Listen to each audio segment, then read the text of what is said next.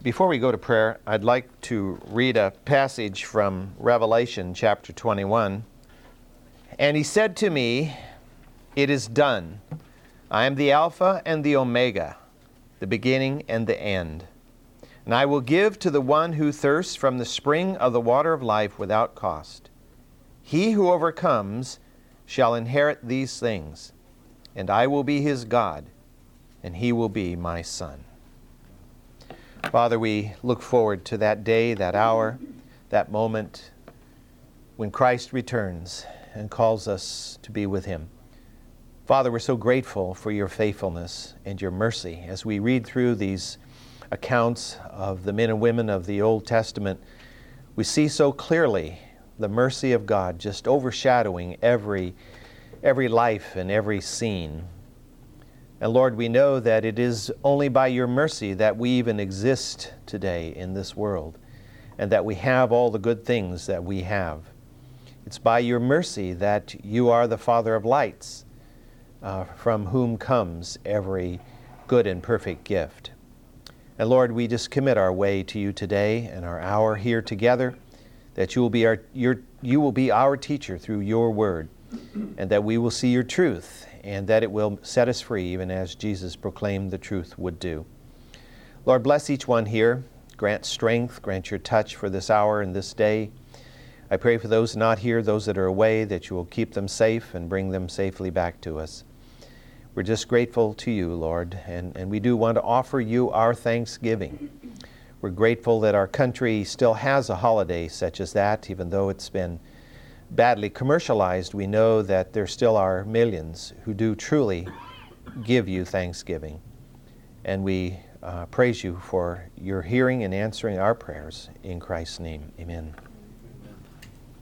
2 weeks ago, in our study of the 16th chapter of 2 Samuel, we discovered that David and his loyal followers were driven out of Jerusalem by a powerful coup that was intended to actually drive David from the throne and to replace him with his son Absalom. David left Jerusalem not because the forces were at the wall, the barbarians were at the gates. David left Jerusalem because he didn't want the city to suffer the ravages of civil war. What you see in the life of David is constant concern for others and for the general situation, which is truly characteristic of a godly king. We noticed last time that he was fleeing towards the fords of the Jordan. I put this back up here again just so that we will be reminded that when we study about Jerusalem at the time we are dealing with in 2 Samuel, we're not talking about the Jerusalem that some of you may have seen if you have been to the Holy Land. What you see is the city that was built later, beginning in the time of Solomon and later. And the current walls, of course, as I've said several times before, the upper portion of the current walls were put up by Suleiman the Magnificent in the 15th century. He was a Turkish sultan, and he built the upper walls that you actually see and can walk along the top of if you visit Jerusalem. The lower courses, of course, some of them date way back to the days of Herod the Great. Those big ashlars, the huge stones, they're at the foundation of the wall, were actually put in there by Herod the Great. And so much of the city that you see is the city of Jesus' time. Well, when I say that, I say the site of Jesus' time. Jesus' actual places where he walked are about 30, 40 feet below the street level where you are today because of the great destruction of Jerusalem in the year 70, which tore everything down and flattened the city. And all that rubble, of course, was piled on the old city, and they built on top of it several times. The city has been destroyed more times than just about any other city in history. But what we're talking about is this city right here. This is the Jebusite city, the city of David, the city that David captured from the Jebusites. It was very small, just a few acres, 10 at the most. And it's outside the walls of the current city. It's on this hill, which is called the Ophel, O-P-H-E-L. And this valley over here doesn't exist anymore. It's been filled in. The Tyropoeon Valley or Central Valley, which used to run down through here, it's all been filled in through time. This valley, of course, does continue to exist, the valley of the Kidron River. And so when David fled, he fled out of the city, and down into the valley of the Kidron, across the Kidron, and up the other side, because over here is the Mount of Olives. It's not far. You could walk from the city down in the valley and up to the top of Mount of Olives in a half hour easy. It's not a long walk. The Kidron, which of course, as I mentioned to you before, the word Kidron means turbulent, turbulence, a turbulent, dark, turbulent river, which of course, if you go there today, the Kidron is nothing. I mean, most of the time the valley is empty, dry. And when it does rain, there's some water running in, but it's just a creek. But in the day we're talking about, they didn't have all the controls they have today, and there was very low population density, and so the rivers ran a lot more full than they do today. So David has fled out of the city and up to the top of the Mount of Olives, and he went down the other side, and that's where he met Ziba, you remember, and Ziba brought him food and supplies for his journey over. And as he is leaving Jerusalem, his ultimate goal is to reach from Jerusalem, go down the escarpment here, and to reach the Jordan at the fords of the Jordan, which here's Gilgal and Jericho is where you see this green spot right here. Cross the Jordan not too far east of Jericho. Those are the main fords in the lower part of the Jordan. And so that's where his goal is. That's where he's headed when he encounters Shimei. Remember Shimei? We read about him last time.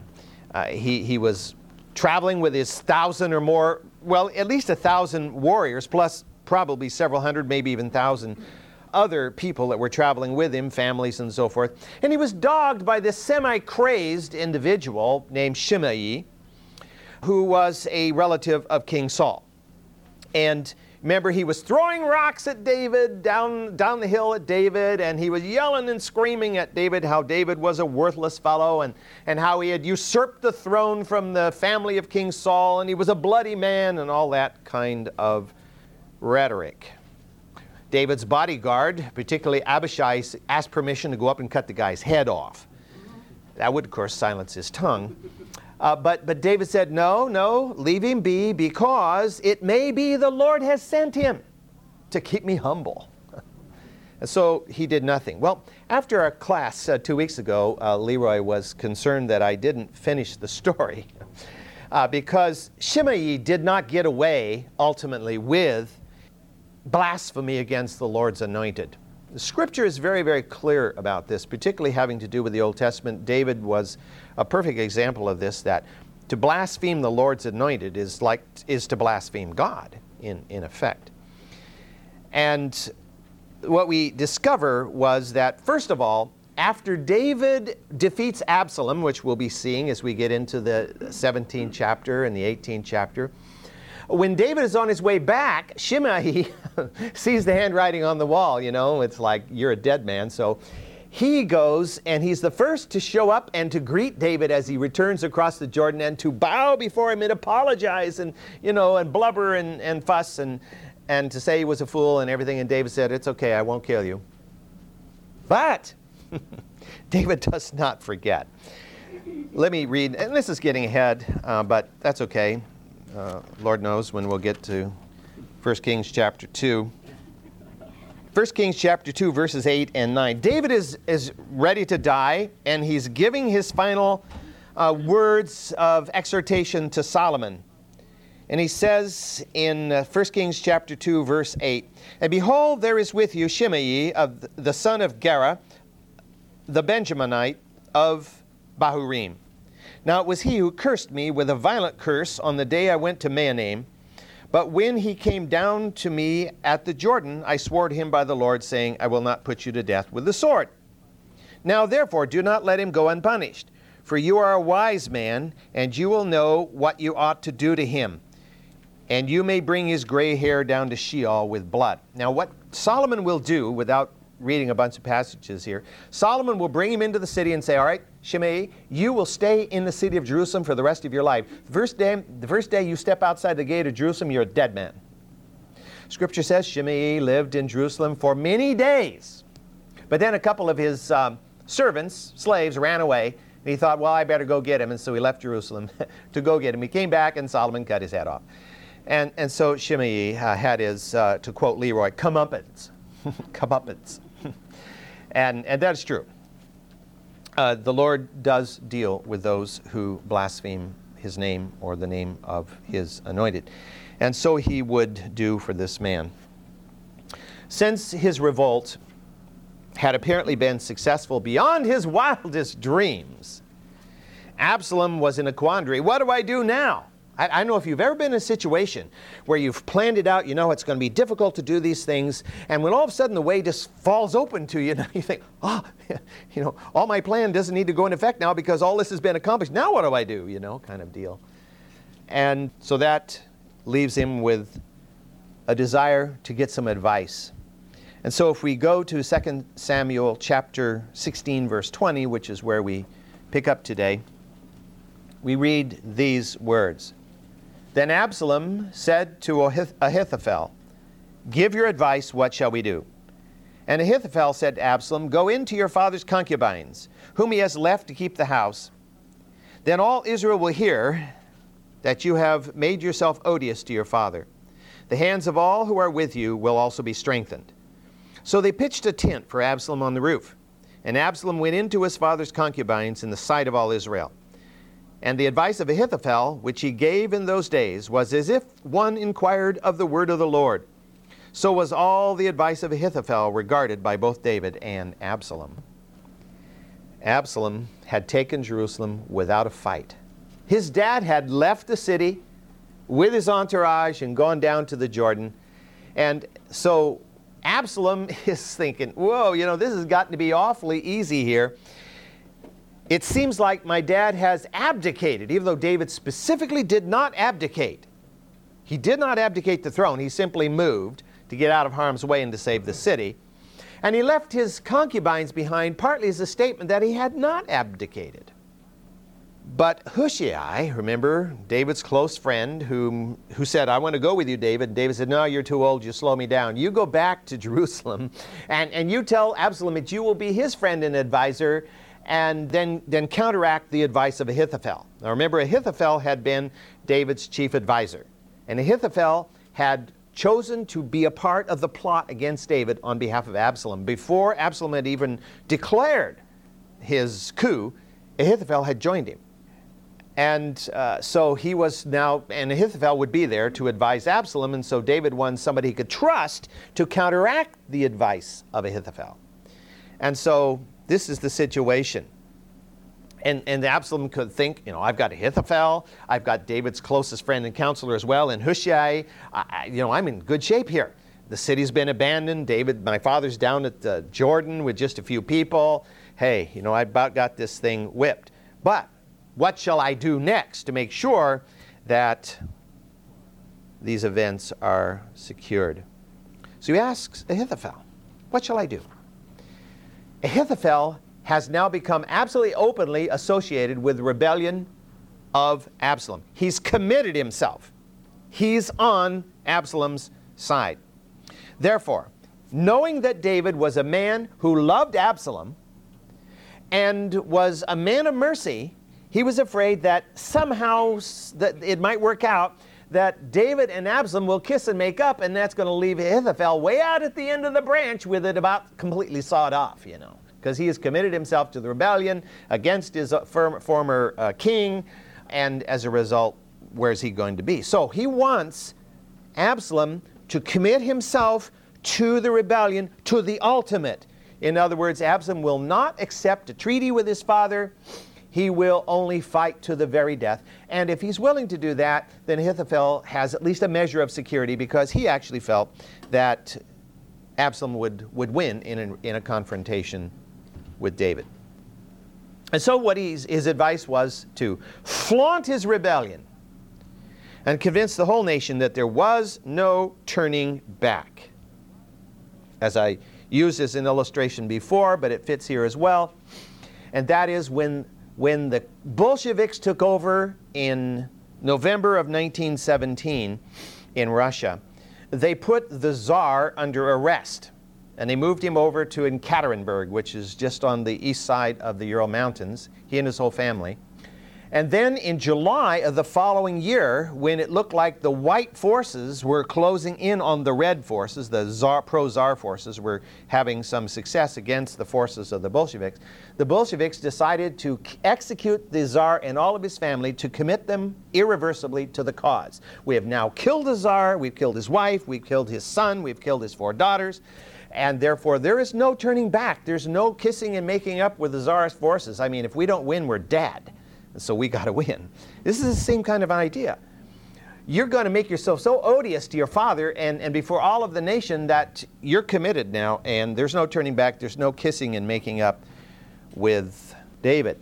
So he was to publicly go into the royal harem, these 10 or so concubines that David had left behind, and have sexual relationships with his own father's wives, in effect.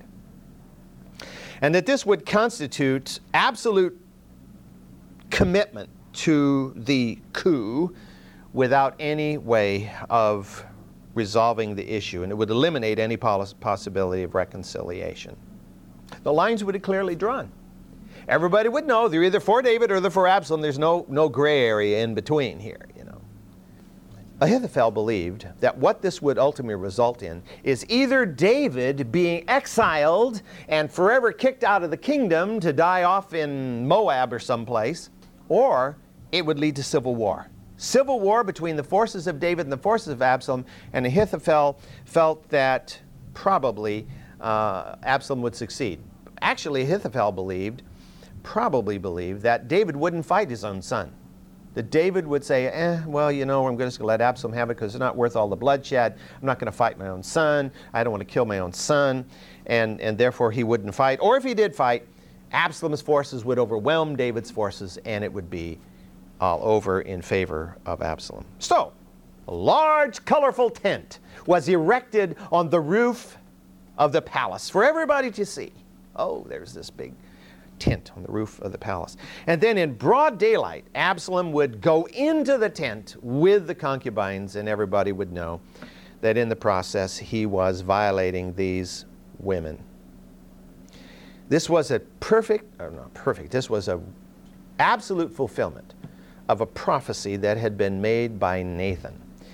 We won't go back to the 12th chapter, but you remember that God through Nathan had proclaimed to David that one day, and let me quote the statement there, I will even take your wives before your eyes and give them to your companion, and he shall lie with your wives in broad daylight. It's exactly what is fulfilled here in Absalom's violation of these women. Verse 23, which reads, and the advice of Ahithophel, which he gave in those days, was as if one inquired of the word of the Lord. So was all the advice of Ahithophel regarded both by David and Absalom. This verse leads beautifully into the 17th chapter, because Ahithophel was considered to be a vastly superior advisor to anyone else. The only one who was on par with him was Hushai, and Hushai was in Absalom's camp too, he thought. And so he goes to Ahithophel, he gives him this advice, and Absalom carries out this advice. If he, and even David, had considered the advice of Ahithophel at being so excellent and so like the Word of God, you can imagine that would only take, the only thing that would keep Absalom from further following Ahithophel's advice would be divine intervention. And that's exactly what we find in the 17th chapter. So let's look at verses 1 through 4 of 2 Samuel chapter 17. Furthermore, Ahithophel said to Absalom, please let me choose 12,000 men, that I may arise and pursue David tonight. And I will come upon him while he is weary and exhausted, and will terrify him so that all the people who are with him will flee. Then I will strike down the king alone, and I will bring back all the people to you. The return of everyone depends on the man you seek. Then all the people shall be at peace. So the plan pleased Absalom and all the elders of Israel. Those words of Ahithophel they have a slight tint of the words of Caiaphas. Remember, he said that it would be better for one man to die for the nation than that many would die. And in effect, he's saying it's better that David die and the whole nation be at peace than that a major war break out here. The coup had been incredibly successful up to this point. Absalom was in possession of the capital. That was no small thing. You look back through the history of the human race, you discover that many times other cities are captured before the capital of a kingdom will fall.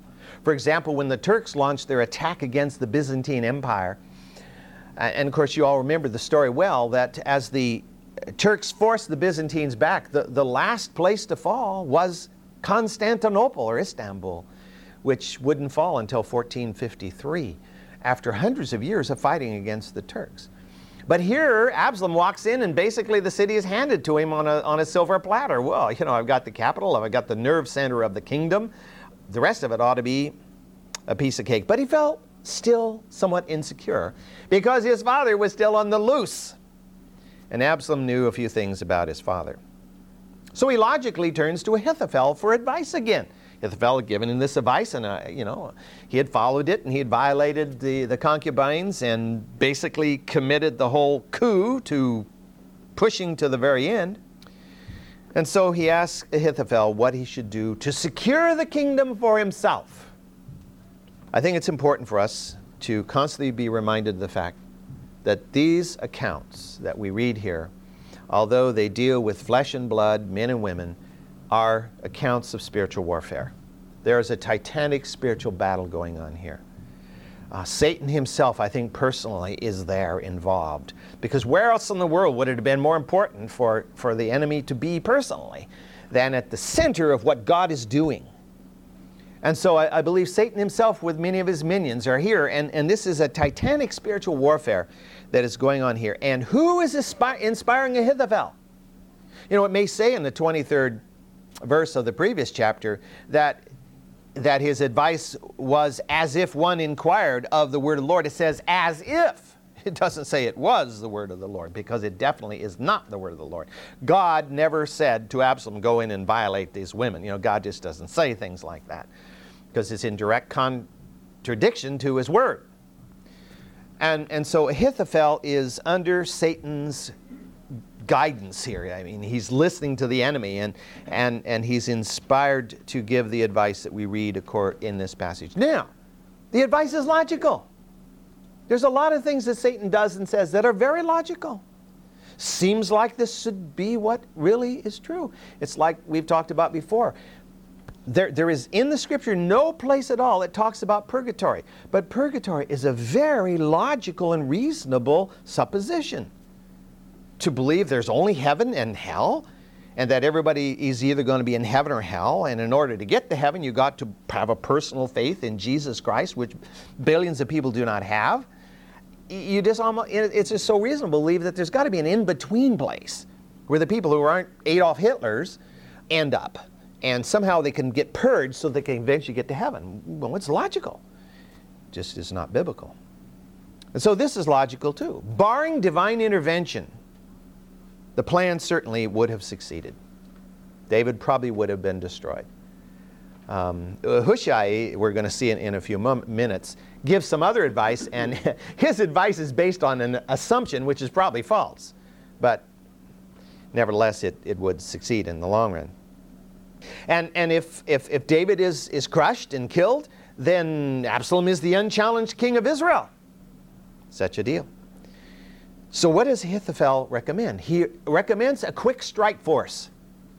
Gather from the men that are right around you here, men I can get together this very day, 12,000. Why 12,000? Well, you know, basically 1,000 from each tribe would be the assumption, of course, that we would have here. 12,000 men. And I will personally lead them this very night in an assault down the mountain here, and we will attack David over here at the fords of the Jordan. You know, the assumption is David, and apparently there was spy information indicating that David was camped over here on the west side of the Jordan. He had not crossed the river, and we find that out as we read further along. So let us just run down there really quickly, and we can assault them this very night. And he said that we can do it because David and his men will be exhausted, not because of the trip totally, even though that would be part of it, but because, and remember, David is not a young man anymore, but because they're dispirited. I mean, David has been pushed out of he was comfortably king of Israel. And Israel had built this great empire, and now he's been shoved out. How can this be? You know, dispirited, God has abandoned us, maybe would have been the thoughts of some, and they would have been unsuspecting. Well, we've gotten out of danger's way, and Absalom's got the capital, and it'll take him a little while to figure out what to do next. So let's strike this very night. 12,000 men will be sufficient to rout the men that David has with him. As I mentioned before, David had the 600 Gittites, he had the Kerethites and the Pelethites, which were his basic bodyguard, roughly 1,000 men, probably, maybe a few more, that we know of. Others may have joined, but there were maybe 1,000 men under his direct command. And so 12,000 against 1,000 seems like a very likely number to give Absalom victory. And that he would just rout the men around David, grab David, kill David, and then all the rest of them, seeing David dead, would say, okay, well, David's dead. There's no use fighting on his behalf. Absalom is his son. He's king. He looks like David. We'll accept him, and then peace will reign in Israel. This was Ahithophel's plan. Now, personally, I see one issue with Ahithophel's plan to begin with, and that is the very idea that when these 12,000 come bursting upon the camp of David, that everybody's just going to scatter and leave David. David has with him 600 Gittites. These are the 600 men that had been with him through thick and thin through decades of time. They had been chased around by Saul. I mean, they were like David's alter egos, you know.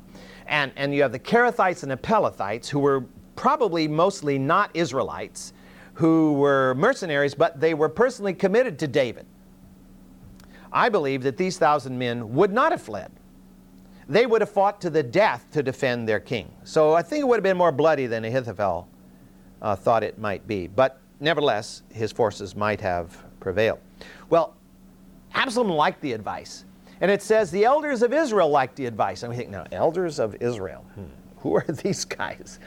Well, these are probably Absalom's sycophants, you know, the new elders of Israel, the people who have come along and have been part of the plot and now are the elders of Israel. Or it could be that the former elders of Israel have just decided, well, Absalom's in charge, so we'll go with him now, and so that they have joined forces with him, maybe not exactly willingly, but seeing that which side of the bread the butter was on, they would decide to join with Absalom. I think some of them, if they were of that second category, we're probably feeling a little guilty here. You know, we're with Absalom now. We just had been with David, and David is still alive. This doesn't feel real good, but it's safer to be with Absalom right now since he's in charge.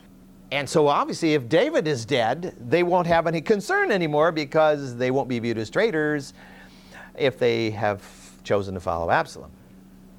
Do we ever have question as to whether God is truly sovereign in the affairs of man? Well, if you ask John Calvin, of course, John Calvin would have said, absolutely not. He's sovereign in all things. But sometimes when we look at the world and we see, you know, missionaries shot to death in Beirut, in Sidon, and we see tragedy happening in many places and Christians dying all over the world, we think, God, are you paying attention to Venus right now, or Mars, or Jupiter, and forgetting about the earth? No, he is always sovereign, and we see his sovereignty very, very clearly in this account. Nathan the prophet had promised, God had promised through Nathan the prophet, that David would reign until the day of his death. And he promised that he would then be succeeded by his descendant, specifically implying his son, who would be a true follower of God and who would build the temple of Yahweh. Let's just look ahead to that, or actually we're not looking ahead, we're looking back to the 7th chapter of 2 Samuel. reading at verse 12. David had wanted to build a temple. And at first Nathan said, yeah, do it. And then God came to Nathan and says, nope, I don't want David building this temple. And so the Lord gave Nathan other words. And these are the words that Nathan spoke to David, verse 12. When your days are complete and you lie down with your fathers, I will raise up your descendant after you, who will come forth from you, and I will establish his kingdom. And he shall build a house for my name, and I will establish the throne of his kingdom forever. I will be a father to him, and he will be a son to me. When he commits iniquity, I will correct him with the rod of men and the strokes of the sons of men. But my loving kindness shall not depart from him, as I took it away from Saul, whom I removed from before you. And your house and your kingdom shall endure before me forever. Your throne shall be established forever. In accordance with all these words and all this vision, so Nathan spoke to David. So David knew what the future would bring, not in its intimate details, but in general. But we have to always remember, David is a man walking in the flesh just as you and I are.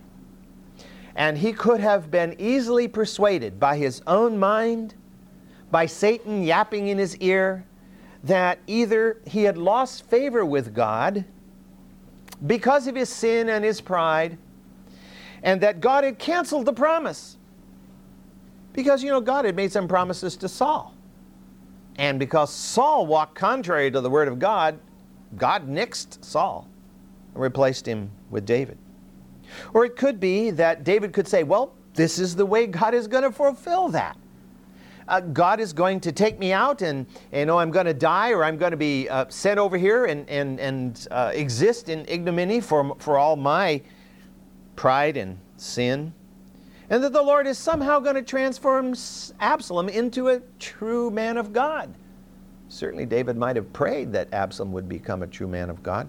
But as we have noted before, there is no statement in Scripture, any place, that indicates that Absalom had a heart for the Lord, or even gave the Lord the time of day. But he could always hope and pray that his son would be transformed. So maybe this is the way God is fulfilling Nathan's promise. Similarly, if we are honest with ourselves, we realize that none of us is worthy of God's promises. We all know the song, "We're not worthy of the least of His blessings." And so it could be that Satan will lean on our own uncertainties and our own knowledge of our unworthiness to convince us that, God's promises are for the next person, not for you, because you're too bad. And therefore, God's promises are not going to be fulfilled in your life. However, I think it's important that if we keep an attitude of humility and repentance. Again, I mentioned to you last week that Erwin Lutzer's message last Sunday morning, in which he was talking about the fact that it isn't that we repented one time in the past, but that we live in a constant attitude of repentance. It's a rare person who goes through an entire day without having lived in a fleshly way in some point during the day, or thought a fleshly thought, or said a fleshly word, for which repentance is needed.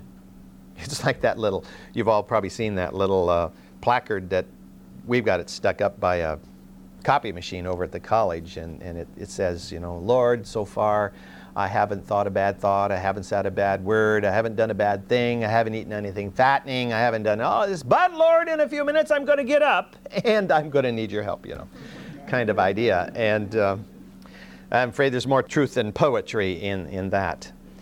And so Satan has a tool by which he can kind of get in there, because we all know that we fail, that we sin.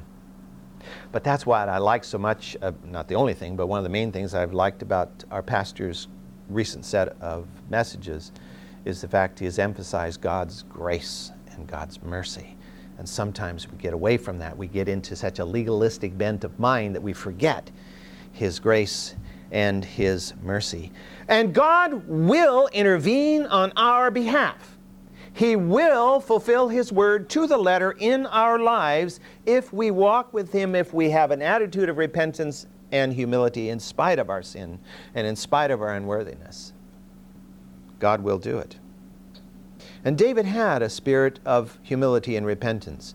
We see it so coming out in so many of the Psalms where David speaks of how great God is and how weak he is, and he gives God glory for what he does on the behalf of his people. In David's case, God's intervention took the form of putting doubt in Absalom's mind.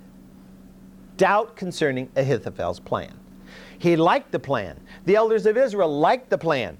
But in the back of Absalom's mind was a little question mark. Just enough of a question mark that he decided to get a second opinion. Absalom knew his dad pretty well. And he knew his dad was a mighty warrior. And he knew that his father was not somebody you could count out just because he might be down for the moment. Because David had been down many times and he'd gotten back to be victorious. And so Absalom was not so certain that Ahithophel's plan would really work the way Ahithophel explained it. He might even have thought, well, I don't think the Gittites are just going to run away and leave David stand there alone. And these guys are tough. Maybe I better get a second opinion. And therefore, he decides to bring in Hushai. Now, he's not asked Hushai for advice before. In fact, remember when Hushai first came and said, look, as I had been with your father, so I'll be with you. Your father's gone, you're here, I'll be your friend and your advisor. And Absalom was thinking, I don't know. You were such a good friend of my father. What is this now? But Hushai managed to convince him, I'm really here to help you. And so he decides to call in Hushai and to give him a second opinion. I think what he hoped, of course, was that Hushai would say, good plan, Ahithophel's plan is good. I think you ought to do it. If you get two opinions on the same direction, then maybe that's a good thing to do, especially if it's from brilliant advisors, as these two men were. I used this example before, and you probably remember it, but back when they were trying to decide whether to build the Golden Gate Bridge or not, across the straits there, they brought in the two leading geologists in this country to give an opinion about the stability of building a bridge of the style they wanted to build across that gap there. And when the ultimate reports came in, the two reports were absolutely at opposite poles from each other. The one said, yep, bridge will stand, it'll be beautiful, it'll do the job. The other said, you build it, and it's going to crash. First earthquake, it's going to be gone. Well, that's not too encouraging for the builders. Strauss, the guy who was, by the way, the guy who first required hard hats to be on a construction site, was the builder of the Golden Gate Bridge. But he finally decided, I'm going to go with the guy who says it'll stand. And they raised the money, peanuts in those days. I think it cost $35 million to build the bridge. Now it costs that much just to paint the bridge. That's right. Well, as you saw in the paper, they now want to charge, at least have pedestrians put in donations because they're so poor. Well, they got to retrofit the bridge, and that, I guess, is going to be a pretty expensive operation. But it has stood, has it not? For these many years. It was completed in 1937, and it's standing in 2002. That's good so far. So far, so good. So anyway, he wanted Hushai to confirm Ahithophel's opinion so that then he would have a good sense about going ahead and doing this. And so he's going to call Hushai in. And let me just read what happens, and then next week we'll talk about it a little bit.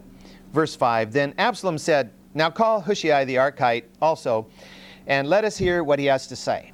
When Hushai had come to Absalom, Absalom said to him, Ahithophel has spoken thus. Shall we carry out his plan? If not, you speak.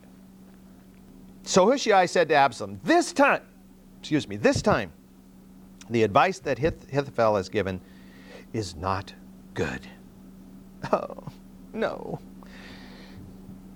Moreover, Hushai said, you know your father and his men, that they are mighty men, and they are fierce, like a bear robbed of her cubs in the field. And your father is an expert in warfare, and will not spend the night with the people. Behold, he has now hidden himself in one of the caves or in another place. And it will be when he falls on them at the first attack, that whoever hears of it will say, there has been a slaughter among the people who follow Absalom. And even the one who is valiant and whose heart is like the heart of a lion will completely lose heart. For all Israel knows that your father is a mighty man, and those who are with him are valiant men. But I counsel that all Israel be surely gathered to you, from Dan even to Beersheba, as the sand that is by the sea in abundance, that you personally go into battle, so that we shall come upon him in one of the places where he can be found, and we will fall upon him as the dew falls on the ground. And of him and all the men that are with him, not one will be left. And if he withdraws into a city, then all Israel will bring ropes to that city, and they will drag it into the valley until not even a small stone is found there. That's quite a visual sight, if you can think of that. Wrapping ropes around a city and dragging the whole city, walls and everything, out into a valley someplace. Then Absalom and all the men of Israel said, the counsel of Hushai the Archite is better than the counsel of Ahithophel. For the Lord had ordained to thwart the good counsel of Ahithophel, in order that the Lord might bring calamity on Absalom. As we're going to see next week, this is a direct answer to prayer.